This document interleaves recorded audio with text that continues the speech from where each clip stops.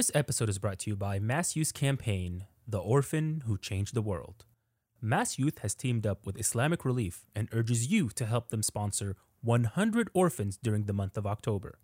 Show your love for the Prophet ﷺ and strive to #BeWithHim by sponsoring an orphan and giving them the gift of hope. Visit irusa.org/mass orphans to learn more. Assalamu alaikum, and welcome to another episode of the Remastered Podcast. I'm your host, Munira Madison, and I'm joined by our very special guest today, Sister Nahela Morales. And today we'll be getting a little personal as she shares her journey to faith and discusses the important topics of adoption and caring for our forgotten Muslim youth in foster homes. Thank you for being here today, Sister Nahela. How's your week going, first off? Assalamu alaikum wa rahmatullahi wa barakatuh. Alhamdulillah. It's going well, and thank you so much for this invitation. It is a personal topic, but it is a very important topic that is oftentimes neglected. And so I am very excited that you invited me for this topic. And I hope that the conversation continues even after our discussion, inshallah. Likewise. And for our listeners who may not be familiar with you, Sister Nahela Morales is an immigrant, revert, Mexican-American Muslim, da'iyah, humanitarian, award-winning activist, international public speaker, single mother of one, and currently living in Dallas, Texas. Nahela is also the co-founder of Embrace, a project of ICNA, which is an initiative created for reverts by reverts. Their mission for reverts or converts is to be embraced and treated with dignity, equality, and respect, and to become leaders within the Muslim community. She also formerly served as the National Hispanic Outreach Coordinator for Why Islam, where she led countless Dawah efforts and also served as the Director of Operations for Islam in Spanish, who recently inaugurated the first Spanish-speaking Islamic Center in Houston, Texas. Mashallah, this is an impressive background. I myself actually came across your work when I was a new revert convert looking for convert support. There wasn't a lot out there. What keeps you motivated to do all the amazing things that you do? And you forgot to add that I just started pursuing my master's in chaplaincy. So I'm on my first semester. Alhamdulillah. Where are you studying? Bayan. Yes. Yes. That's awesome. Alhamdulillah. I'm so glad to hear that. And yeah, like what motivated you to pursue a master's in chaplaincy and to extend the work that you're already doing? Well, I think, when you think about your own journey, right? We oftentimes, for us converts, it takes a long time to get where we are and to find passions within ourselves. And sometimes we neglect that we are born with these passions, or the experiences that we go through take us to these different pathways, yes, which for me has been Dawah, humanitarian work. And it's just everything that perhaps I was a bit neglected as a child. And so I want to help the world because, I feel like the world eventually helped me. And so it's a way, now that I'm Muslim, that Allah subhanahu wa ta'ala always tells us, right, that we need to thank his creation, to treat his creation if we want his rahmah, his mercy. And so to be able to encompass and do all of this work, it's really to gain the pleasure of Allah subhanahu wa ta'ala. And that's really what keeps me motivated to, inshallah, make it to Jannah al-Firdaus, and perhaps we will all be neighbors, inshallah. Inshallah. I mean, yes, I myself am a revert as well of 5 years now, alhamdulillah. And like you said, I found myself really feeling, even before I was Muslim, feeling indebted to people I didn't even know, because I myself was adopted by, people who weren't biologically my parents or my family. And so I think there was a lot of want to help others because I knew my life could have been completely different had somebody not helped me. How has that, growing up in foster care yourself, how has that journey impacted where you are today, and also impacted your faith journey? So I came into foster care during my preteen. So I was around 12 and I grew out of foster care. So I was there practically 7 years, more or less. And so it was a very difficult time because you're trying to find your identity. You're going through all of these hormonal changes, whether you're becoming a woman, you're still a girl. And so it was very difficult because then you feel a sense of neglect, your family. I come from a very abusive household, and that's why I was removed from my home. Not only was it physical, but it was mental and verbal. And, in my very young age, I was even sexually abused. So all of that encompass, the need of helping others, because literally foster care saved me, right? Yeah. So being taken care of by a German old lady, and we used to call her grandma, was really a blessing in disguise, even though, the loneliness happens because, that's not your blood related family. But at the end of the day, I mean, you learn to adapt and you learn to get comfortable, under your own skin. And for a long time, I questioned myself whether my life would have been different if I wasn't put in a foster home.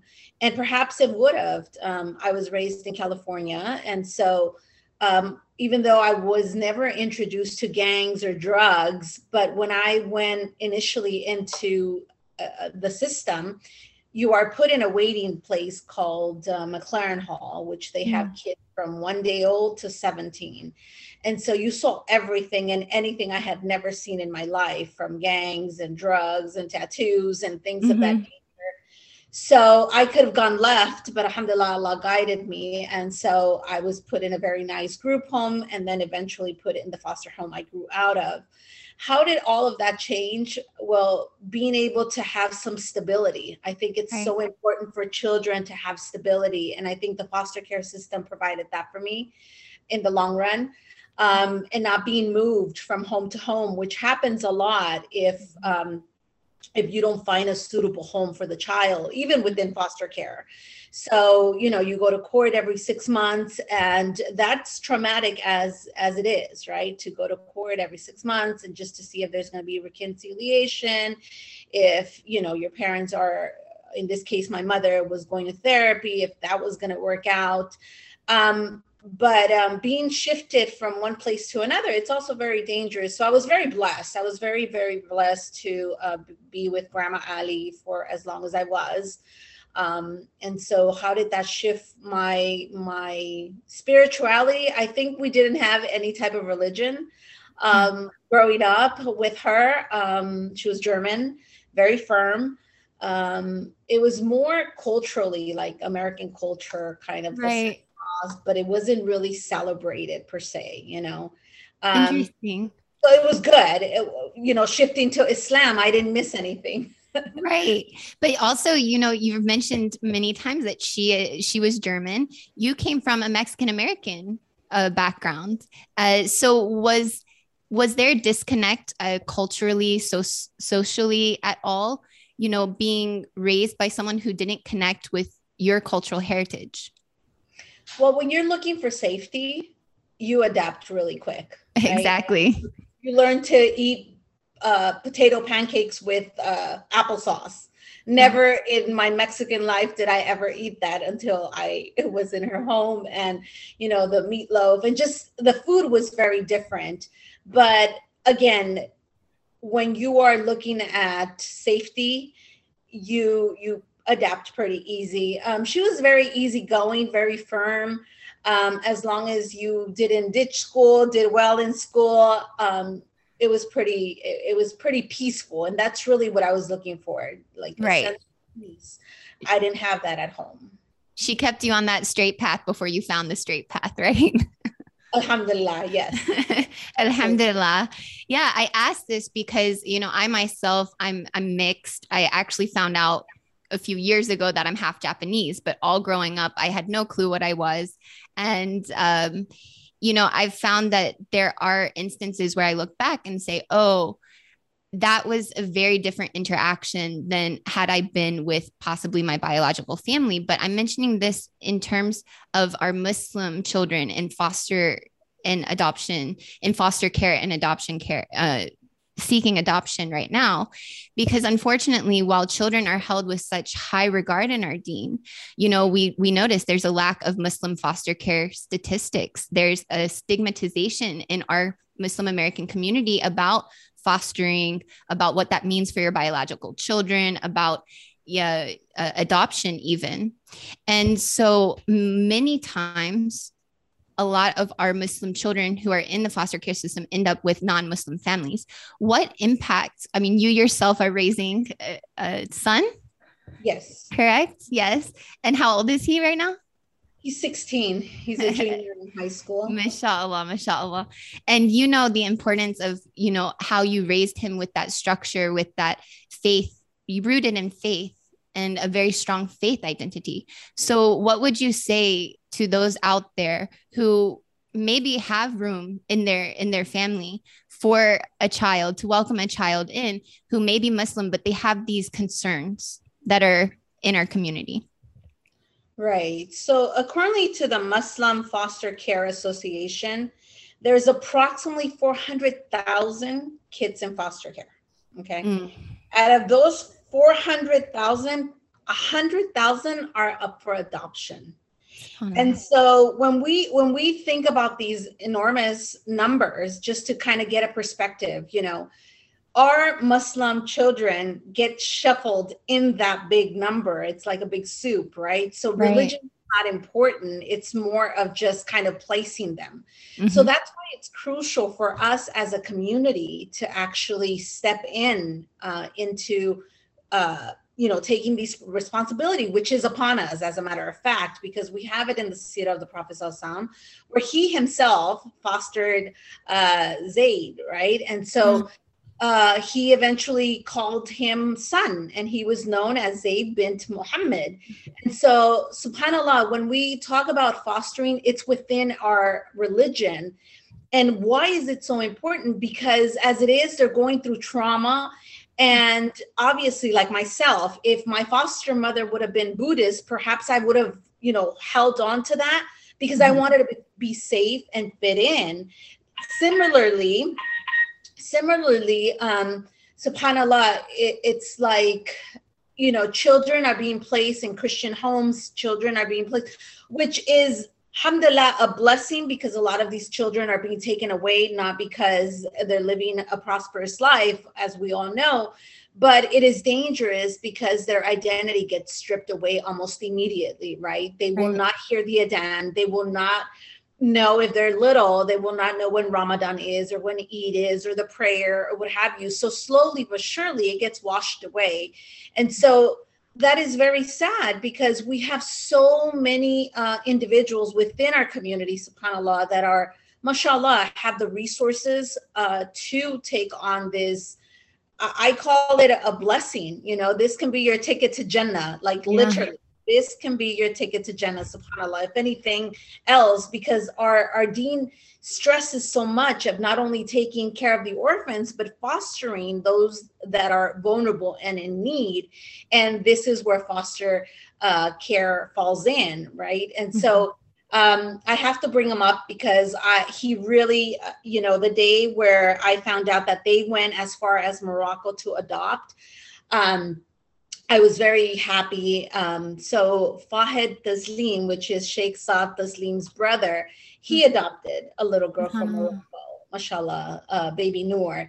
Now she's almost 4 or 5, but they basically adopted her as a baby. And at first, I think they were a bit afraid of, like you said, it's not really spoken about, it's right.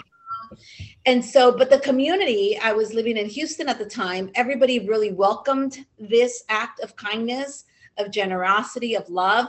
And so baby Noor was, anytime there was a convention, all eyes were on baby Noor. Really, her name just kind of went hand in hand with her personality and just the way she lit up a room.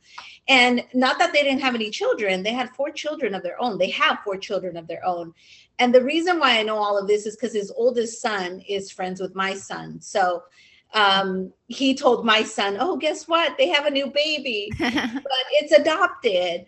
Right. But it's their baby. And they were much younger. They were maybe 10. So, maybe longer. Yeah, maybe 6 years ago, somewhere around there. So subhanallah, we are seeing a slight shift, but not fast enough and not broad enough. So we Exactly. really need to get ourselves together and inshallah encourage one another, especially if you have the resources and the means, because you will Mhm. be questioned about this on the day of judgment. You know, one of our biggest tests is our resources, is our wealth. And Right. so if we're not utilizing it correctly, we will be held accountable for that. And this is something that we should really look into our hearts and open the door of our homes and our heart to these children that need us. Yes, indeed. And I love that you came with like a real life example of somebody that, I mean, many people do know, the family at least, alhamdulillah. And the fact that you spoke about them having other children. So at first I was just hearing about baby Noor, and then you were like, they already had 4 children. And oftentimes what I find in our community, specifically in the Muslim American community, is this fear of adopting or fostering due to not being a milk brother or milk sister, or like if we have a female in the house and we bring in a male child, what will that mean in the future, and vice versa. So have you dealt with that in your community work at all? So no, they actually, baby Noor was small enough, and they did, Exactly. they did all of what they had to do in order to milk the baby to provide that. So that is one case that obviously when we are looking at our children here in the U.S., because you don't have to go out of the U.S., even though I have to say it's a bit more difficult here, Mm-hmm. and they put a lot of hoops, but that should motivate us, right? Because when things are difficult, the reward is larger.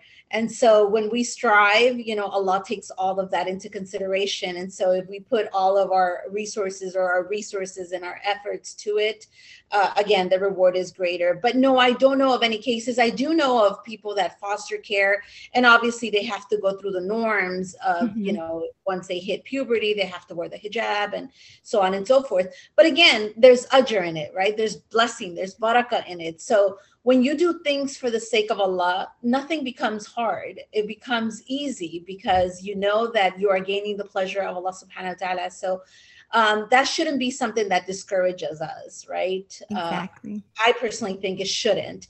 If I had the time, I would love to be a foster mom just to give back. Unfortunately, my life, I mean, I'm a single mom as it is, and just it's all over the place. But that's something that I would consider perhaps, later. Likewise. I'm always thinking, will I ever be in the place in my life to be able to do that for someone, inshallah. But at least, you're raising awareness about it. You're doing so much more community work, and you're already raising your son, mashallah. I would actually love to circle back a little bit to your faith story. I think you mentioned in the beginning when you were talking about growing up in foster care, how you had to kind of really be firm with your identity and kind of really understand who you were, um, because you had so many different influences around you. Did that help you when you converted or when you reverted? Did that help you because you're like, I've already been through worse with people not really understanding me. So if they don't understand this decision I'm making for the sake of Allah subhanahu wa ta'ala, that's okay. For me, No. that kind of happened. So I was wondering about yourself. Actually, as I hear you talking, I never thought about it that way, but actually, yes. Now that I think about it, my conversion happened much later, and it happened with me moving from California to New York 3 months prior to 9/11. And so my introduction to Islam was 9/11. That's the first time I heard Allahu Akbar, and it like sparked this curiosity. And, the Muslims and Islam, and subhanallah, here we are 20 years later, I'm a Muslim, and I wanted them to go back to where they came from. But yes, I think it had a lot to do with it, because when I converted, short after I converted, I started, I wanted to implement the hijab. And at the time I was working as a phlebotomist in a clinic for a Jewish doctor. And I actually went to HR, human resources, and I asked for a meeting. And I said, I'm going to start wearing a headscarf, and I just want to make sure that the whole staff understands that I have converted to this new faith. And everybody was said, yeah, everybody told me, yes, yes, yes, wonderful. 3 days later, I was fired. No questions, no answers, no nothing. The only thing that was told to me was, you can go get unemployment and we'll sign the paper, but that will not fit here. I was still on cloud 9, so it didn't really affect my iman. Right. You had that spiritual high going on, right? Yeah. Where it's just like everything, alhamdulillah. Yeah. Allah will take care of them. It's okay. No problem. But what I did do is exactly what you said. I was so rooted within myself, and I understood that that the last 2 years that I studied Islam was enough for me to know my new identity as a Muslim woman. So what I did, instead of going and just, doubting, should I wear it? Should I not wear it? I'm human. So I went home, I cried. My son was very small at the time. So I was like, what am I going to do? Yeah, Allah, I know I made the best decision of my life. Now help me. And sure enough, he did. What I did do to empower myself was I went to get my driver's license, my passport, everything with hijab. I was like, this is not going to happen to me again, because I'm Muslim and this is it. This is my new identity. And so I think that's the difference between, what you just mentioned, when somebody's kind of like already aligned towards that, what else can go wrong, right? And exactly. It wasn't easy. I couldn't find a job for about 2 years, but subhanAllah, the community took care of us. And so I think that woke up this passion of giving back and helping. And I immediately rolled up my sleeves and, got involved with the Dawah committee in my masjid, and anything to do with, helping, feeding the homeless, whatever it took, because I was taken care of. And so it was my way of giving back. And I had the opportunity to study Islam and, be able to attend all the halakas. And so it was really, at the time, it didn't seem like a good time, but now that I look back, it was one of the best times. SubhanAllah, how that happens. I look back to a period of unemployment. I had just, resigned from a position where I was doing well, but it was a more secular position. And I was like, okay, I'm going to faith-based work. And after just 6 months, they asked me to leave due to, some politics, I think. And so I was like, subhanAllah, I gave up my work to work for the sake of Allah. And then this happens. And now I'm like I'm worse off than I was before. But alhamdulillah, I look back at that time, and that was the time period I did the most tazkiyah and tarbiyah work. And I look back at that now and say, oh, I wish I had that time to just be present with Allah subhanahu wa ta'ala. Now I'm busy all the time and have to make that time. So alhamdulillah, it's such a beautiful perspective. And I think, you work a lot with reverts and converts through Embrace. I love that initiative, by the way.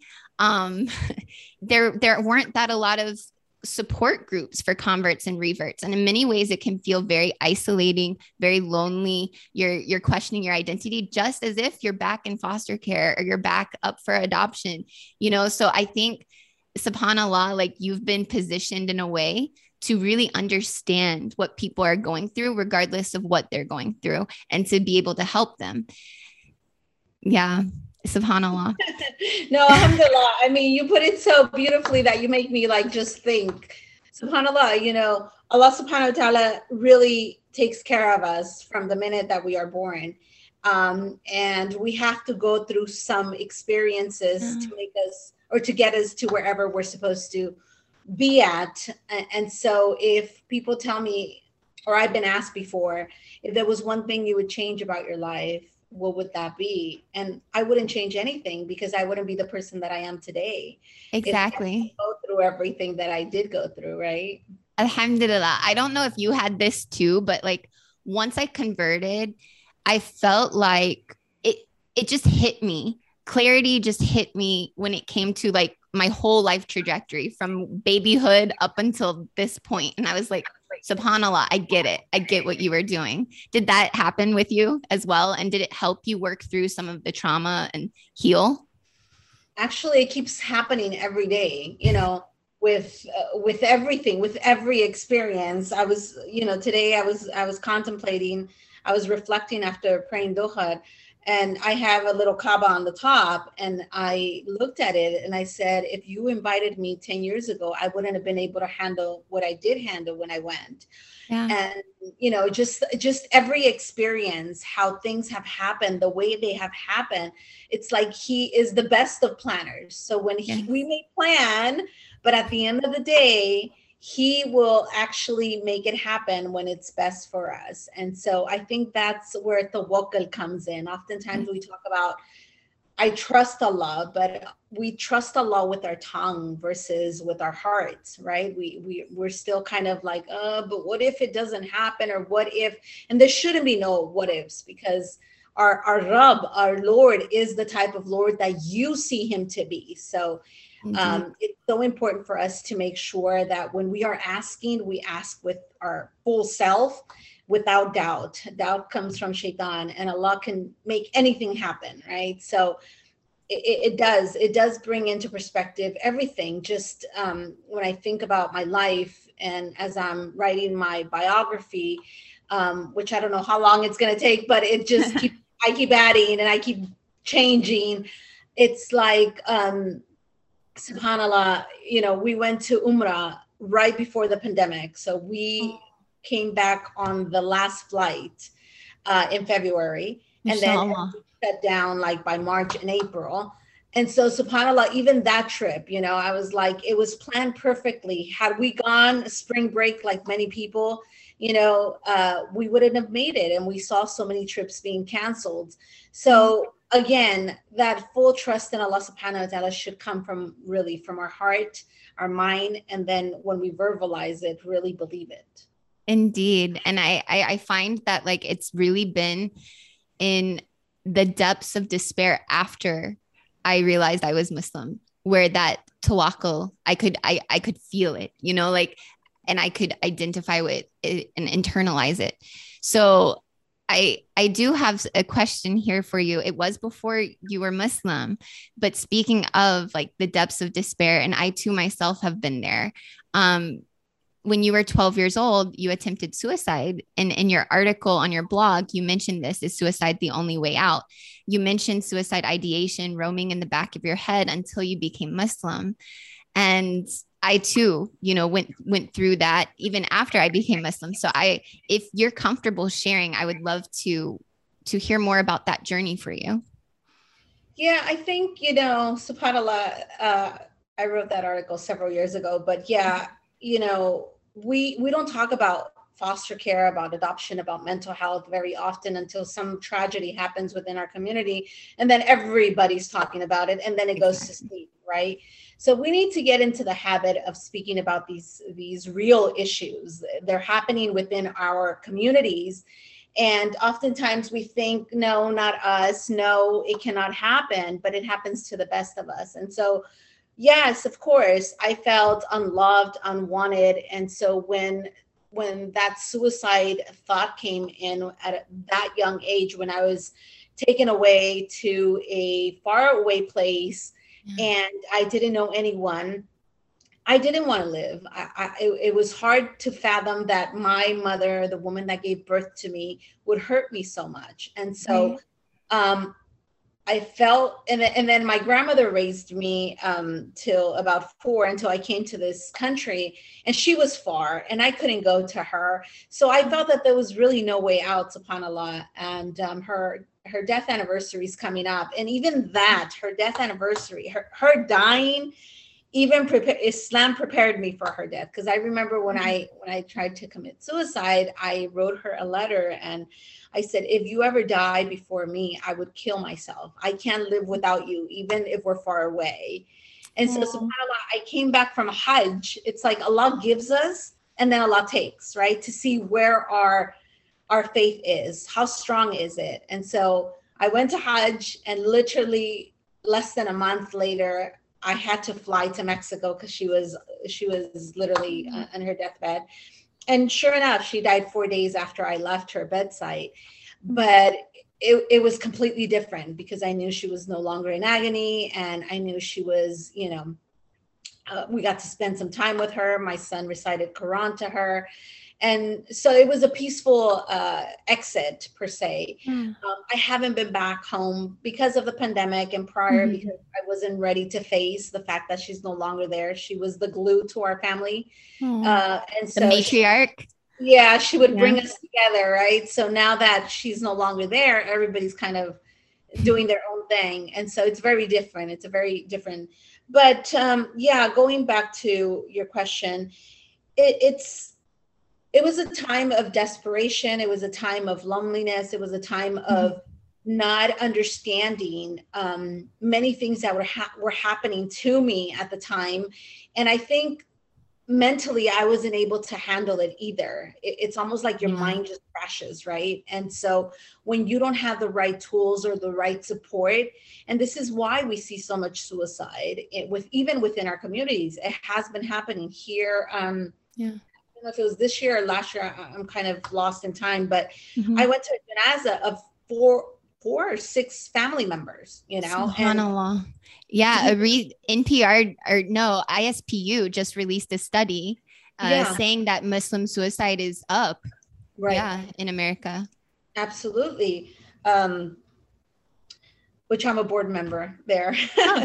And so I'm glad you mentioned them. Yes, they do amazing work. So yes, it's something that we need to normalize in our communities. And what I mean by that is that we shouldn't, I see a lot of cultural baggage and a lot of cultural taboo, like even period. You can't say that someone's on their period, but okay, they're on the menses and this is given by Allah. And what is wrong with this? Exactly.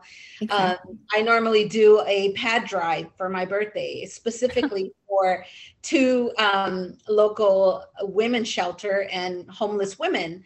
Yes. And subhanAllah, last year I had brothers and sisters donate, and it was wonderful that, you are going to be a father one day, or you have a mother and a sister and an aunt, and we need to stop with this tabooing things. Agreed. That taboo. Agreed. Yeah. We're making something haram that wasn't dictated as haram. Like we're saying, oh, that topic, we can't talk about that or raise awareness or educate, but that's not our right to say that. Right. Yeah. Right. SubhanAllah. So we need to talk more about these issues that are happening. They are happening, and they're not going away. And they're not going away because we're so busy in our own lives. I see my son, some of my son's friends, they confide in him, and then he'll come and ask for advice. And there's also a disconnect when it comes to love. What is love? Sometimes culturally, it's not given physical love, like a hug and an embrace and a kiss. And so the children need this, but culturally you're somewhere else. And so that also kind of drives our children to go elsewhere to look for that love and that attention, and that comfort that they should be feeling within the home. And when I think about that, I think of our beloved Prophet Sallallahu, when he was the most compassionate, the most loving individual. He would, when Fatima would walk in, he would stand up and give her his seat, that compassion and that love. And so we don't see that within our community. Oftentimes, we're still like all over the place, but not nowhere near where we should be. Yeah, a lot of it is societal, I think. We live in a society that's really pushing the rat race agenda, and productivity is your worth and your value is your productivity. And so I feel, because I actually lived in Jordan for 6.5 years before I became Muslim.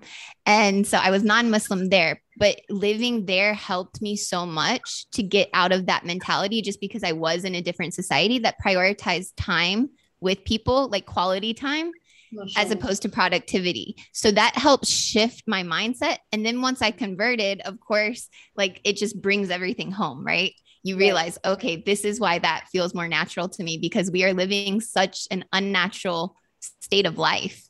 Right. And unfortunately, our children are exposed to that. Something that struck me when you were telling me about your dear grandmother, and Allah yarhamha, you told me that your son was reciting Quran to her when she was on her deathbed. Now, Was your biological family ever Muslim? So here's something very ironic. Okay. Um, out of all people in my family, my mother actually embraced Islam. Subhanallah. Yeah, subhanallah. It's crazy how things shift, right? And yeah, okay, hold on. So Take your time. It's okay. We're getting deep and personal here. yeah, subhanallah. So I was doing an interview for a Spanish channel, and obviously I was with the hijab, and because we had been estranged and we really don't communicate, she asked, I have a half sister. She asked my sister for my number, and she called me and she said, why are you wearing that thing on your head? And, are you Muslim? And I said, yes, I'm Muslim. And she said, well, can you send me information? And at the time I was working on the project of Why Islam, Dawah exclusively. And so I got a package together and I went to buy some goodies and stuff and I sent it to her. But I sent it with the intention of just educating, not necessarily no conversion. I didn't want to play no part in it, honestly. I was like, I don't want to come back and tell me, are you going to convert us all or what have you? And because I hadn't spoken to her in so many years, really, it was the last person I would have thought. And I guess she has been a reader. She's always been a reader. And she read all the material. She eventually called the hotline, and that's where she ended up taking her Shahada.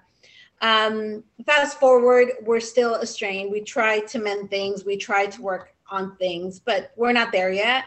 I did connect her with a few sisters in California. And so, she does go to the mosque and she does go take Spanish classes and what have you.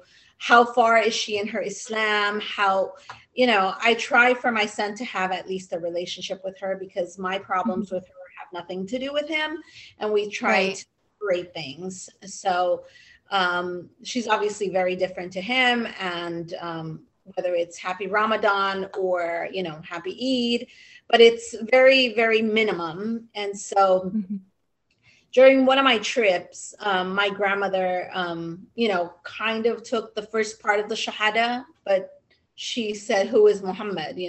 Who is that? Okay. And so I went back to my teacher back in Jersey. He's like, listen, she's really old and just keep making dua for her. And only Allah knows if he will accept her Shahada or not. So that's where we left it off. She was over 100 years old. So obviously her mom, by the time that she passed away, she didn't recognize any of us. So she had a short time of dementia. But yeah, that's very ironic of my story. That was a plot twist I was not expecting actually at all. Subhanallah, it wasn't until 2 years ago, I guess I was like 32, when I first contacted my biological mother. And it's an in-family adoption. And so I had found a picture of her on Mother's Day. When I flipped it over, it said Mother's Day. And it was like this sign, like Allah was like telling me, you're ready. You have her number, call her. It's Mother's Day. You found this picture for a reason. And so alhamdulillah, I felt ready and I called her. And one of the first things she asked me was like, well, I saw on Facebook through somebody that you're Muslim now. So I'm not sure, I'm really not sure about that. And subhanAllah, that really shocked me that was like one of the first things that stood out to her, we haven't talked in 30 something years, right? But alhamdulillah, she accepted it. I don't have a real relationship with her, but we're not estranged, alhamdulillah. But I was also adopted when I was 16 months old. So it's a bit of a different story. But when it came to my family who raised me, because they adopted me and loved me so well and raised me with such a loving, family home for the majority of my childhood, I felt guilty. I felt guilty, rejecting, quote, air quotes here for those who are listening, rejecting what they taught me, or what they instilled in me, because it felt like a slap in their face. Like, we did all this for you. We raised you. We gave you this identity. And now you're doing this. Wait, what? And subhanAllah, over the past few years, my mother who raised me has been going through a lot of health issues. And I've been spending more and more time with her. And she's realized, like, out of all her children, I'm the one who's the most closest aligned to her work in faith-based work. She's works in a church.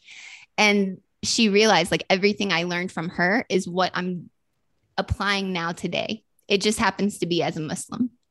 So subhanAllah, I did not expect that plot twist in your story, but I wanted to share some of mine for you because you've been so generous with your time, with your insight, and with your personal stories.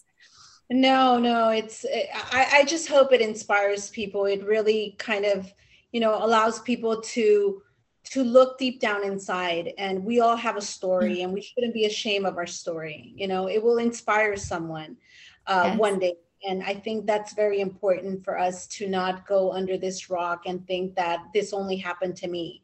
Right. Allah subhanahu wa ta'ala gives us the different experiences throughout our life. And I see any trial or turbulence as a lesson. And I'm like, okay, when I'm going through something, I'm like, what am I supposed to learn out of this? Instead of just crying myself to sleep, I'm like, okay, I will get it. It's almost like a puzzle. We're putting a puzzle together. And so I think when you asked me initially, what keeps me going, it's my faith. It really is my faith. If I sat here and told you everything I've been through, even after converting, you would be like, how are you standing on your 2 feet? It's my faith. It's the fact that I know that Allah subhanahu wa ta'ala will take care of me regardless of what happens. And if it's happening, it's because he decreed it, and I just have to come out stronger. And I think that should be what, if anybody takes home anything from this podcast, it's that we should always come out stronger and ready to help the other, because somebody out there is going through the same thing that you're going through, whatever that is, right? So Exactly. We are all servants and slaves of Allah, and we should make sure that we're helping one another and not hurting one another. I have a question for you. So when did you find out that you were adopted? So I was raised knowing I was adopted. I just thought, they kept saying I was so expensive because the lawyer fees, I guess. So I thought they literally just went to a store and bought me. It actually made me feel special, like they chose me. So alhamdulillah, I was raised that way. But my biological half brother, he was actually raised not knowing he was adopted and not knowing who he grew up with was his mother. Oh. Yeah. So I look at that and I'm like, alhamdulillah, I love that. Alhamdulillah, my family did this. But, my mother and father who raised me, they were in their mid 40s. So for those of you who are listening and think, okay, we're too old to foster or adopt, they were in their mid 40s, already had 3 children. We're not planning on any more. My father, did his own business, soil science, and my mother was working in the church. So not a very wealthy family either.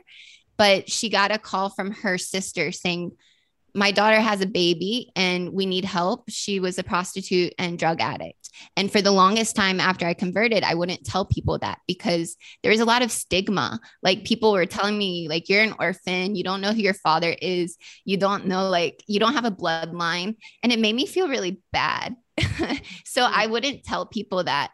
And it wasn't until I went on a seer retreat in New Mexico with Hajj Hisham Mahmoud that I opened up about it. And Auntie Shahina was her name. She told me, she's still your mother.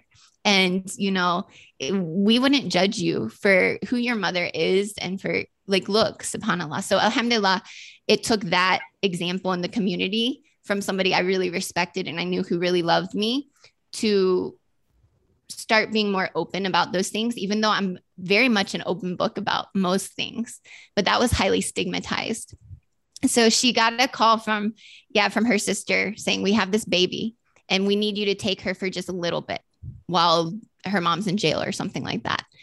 And she goes, if we take this baby, we're not going to return the baby back to a bad situation. She's already been in foster care before she was 16 months old. She's already been in hospital. She's already been left in drawers, all of this abuse that happened even before I was 1 year old. And she went to my dad and was like, hey, so I know we already have 3 kids. We're in our mid 40s and we weren't planning for this, but can we take this baby in? And he just looked at her and said, she's family, isn't she? And that was that. So alhamdulillah, I look back at that and I'm so grateful. But it definitely, like you said, it definitely comes with its own challenges, like regardless of how long you've been in the foster care system, how long it's been since you're adopted or anything like that, there are definitely things to overcome. And for me, when I was a child, I was suffering from a lot of trauma that my family did not understand. I quit the swim team because the coach changed from a woman to a male, and he was showing me how to dive. He didn't do anything inappropriate, and I lost it in the pool and quit. And so there were a lot of things. I didn't want to stay at home with my dad when I was first adopted. I just would scream.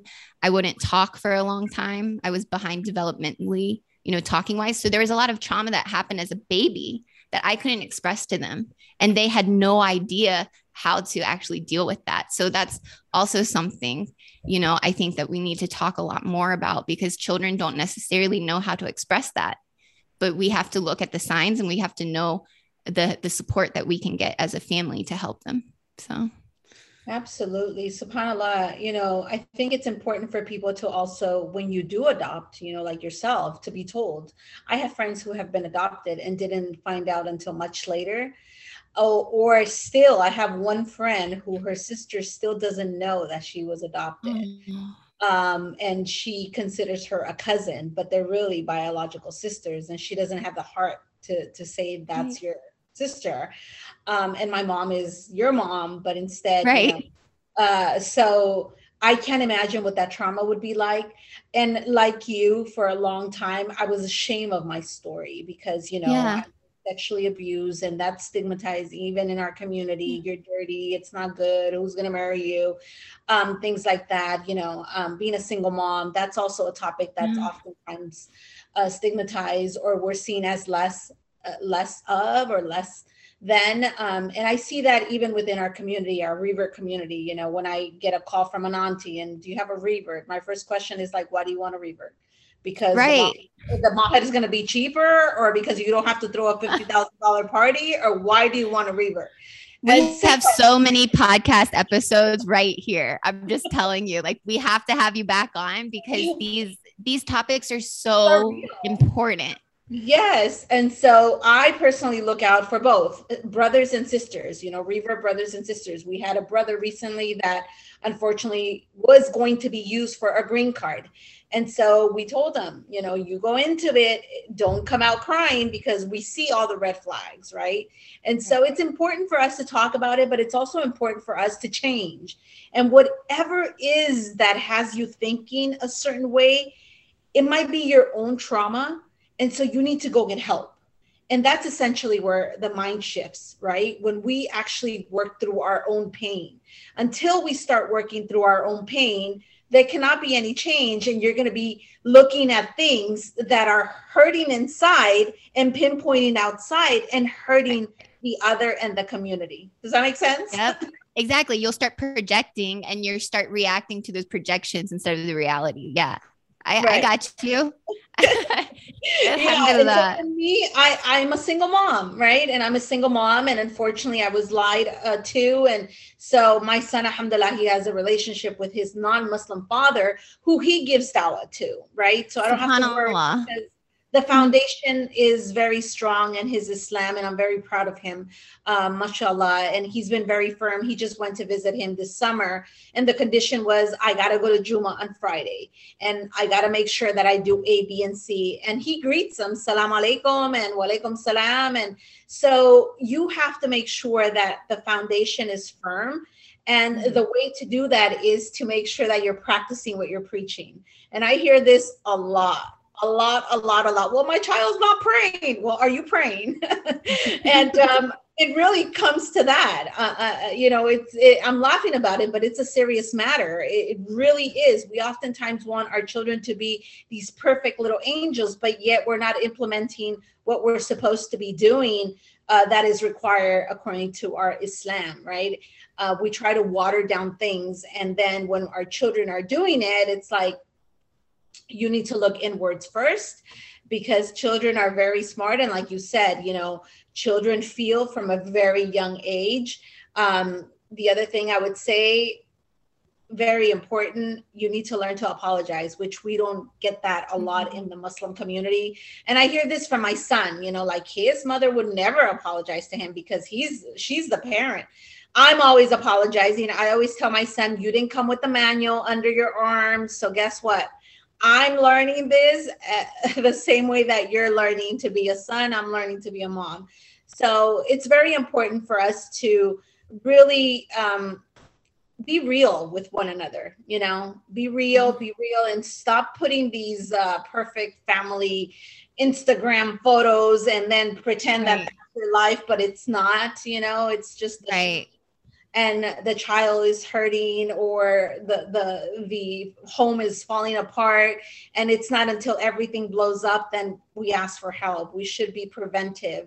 Oftentimes we are reactive. We should prevent things before they get out of hand. That's just my that's what I'm doing at home. I totally agree. I think we have a wonderful parenting episode coming up with you because I love what you're talking about. It's really gotten more attention in the recent years, but being, a very present and adult parent, not being okay, I'm an authority figure and you have to do what I say just because I say it. Okay. If we approach prayer in the same way we're approaching parenting, no wonder our kids don't want to pray.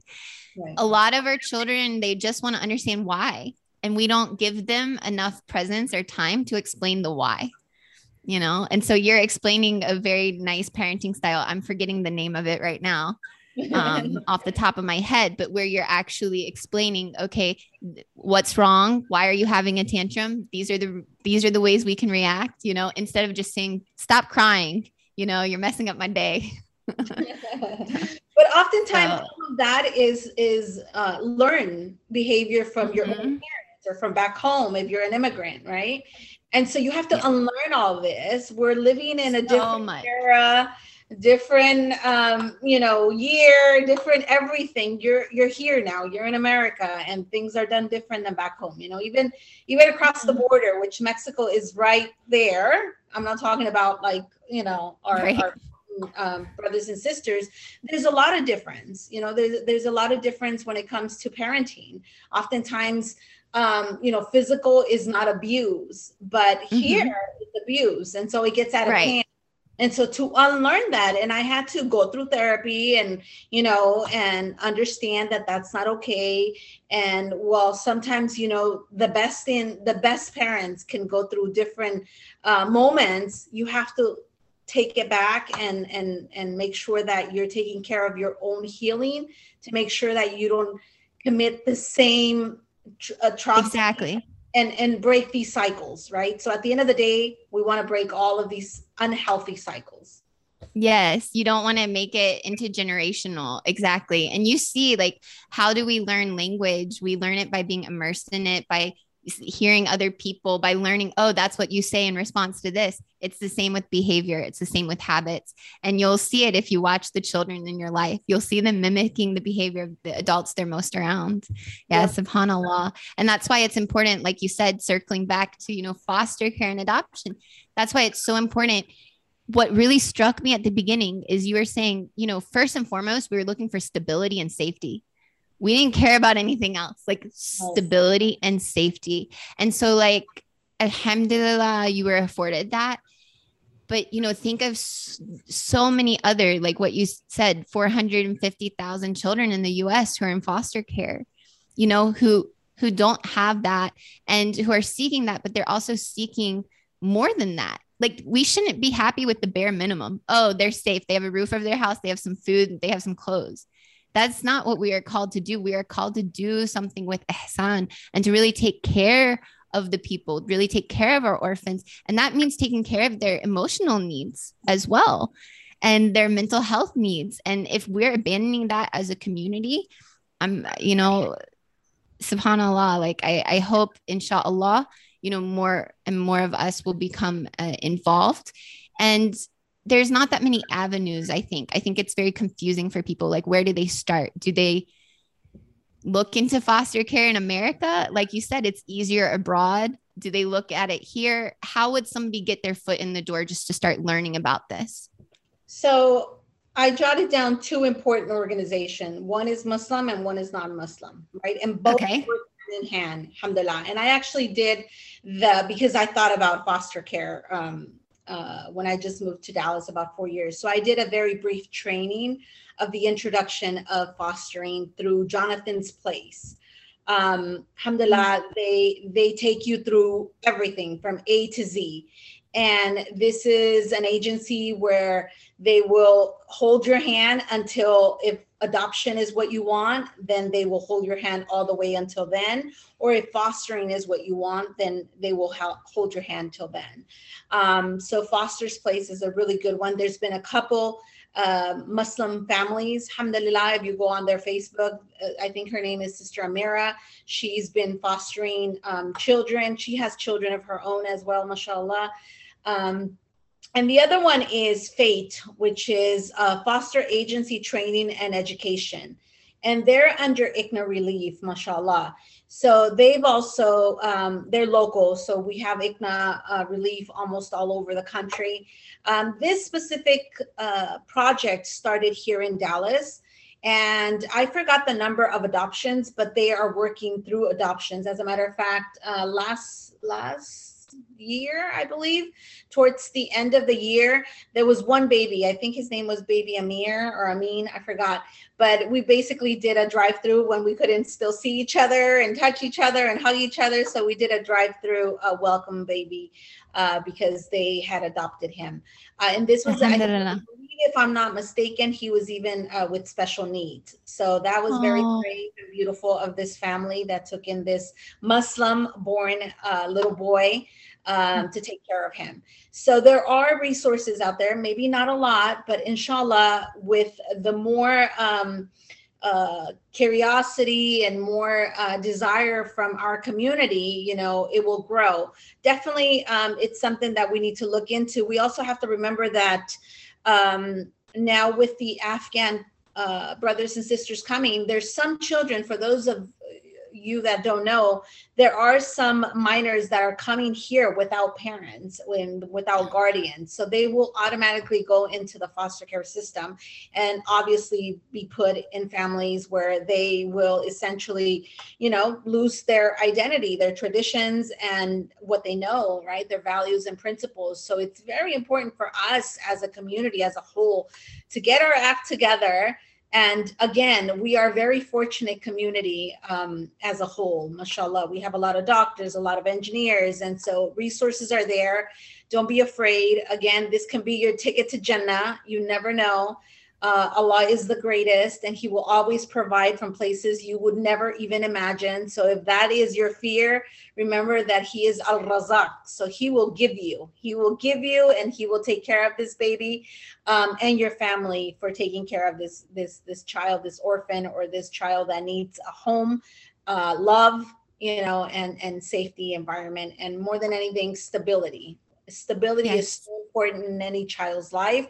And if you're able to give this, I want to encourage everyone listening to please get out there and get educated.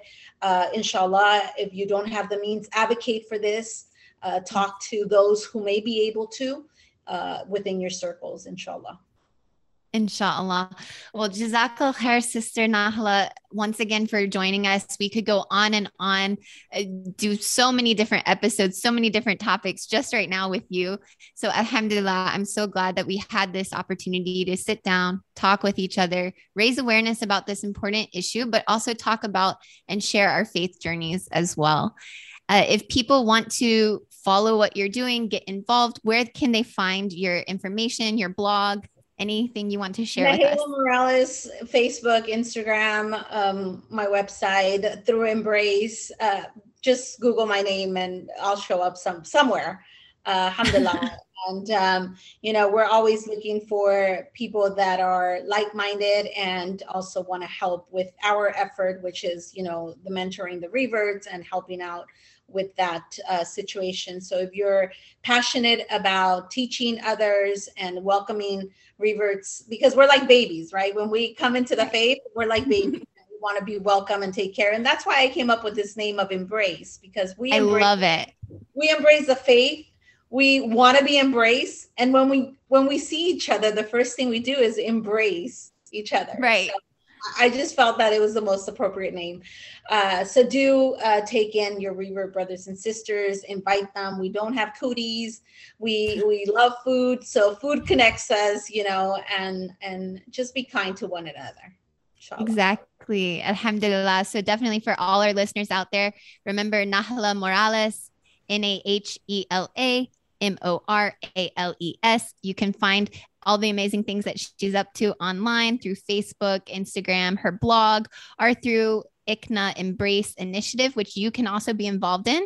And if you're interested in learning more about foster care in America, Sister Nahela shared with us Jonathan's Place and FATE, F-A-T-E, which is also a project of ICNA.